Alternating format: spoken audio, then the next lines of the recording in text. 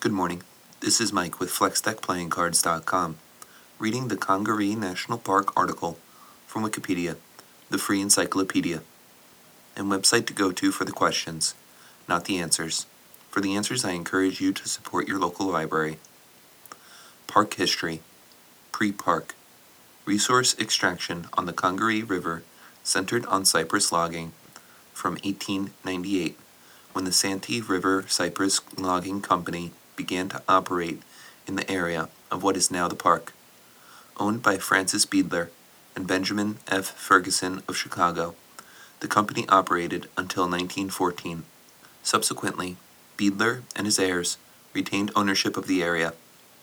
In the 1950s, Harry R. E. Hampton was a member of the Cedar Creek Hunt Club and co-editor of The State.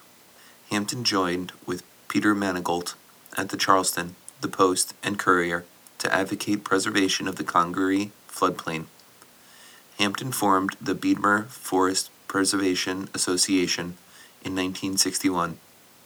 As a result of this advocacy, a 1963 study by the National Park Service reported favorably on the establishment of a national monument. Monument establishment. No progress was made in the 1960s. Renewed logging by the Beadlers in 1969 prompted the 1972 formation of the Congaree Swamp National Preserve Association, or CSNPA.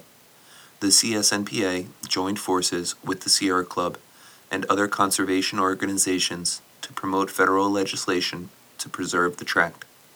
South Carolina Senators Strom Thurmond and Ernest F. Hollings introduced legislation in 1975 for the establishment of a national preserve. On October 18, 1976, legislation was passed to create Congaree Swamp National Monument. An expansion plan was introduced by Hollings and Thurmond in 1988, expanding the monument to 22,200 acres, converting to national park. Over two-thirds of the national monument was designated a wilderness area on October 24, 1988, and it became an important bird area on July 26, 2001.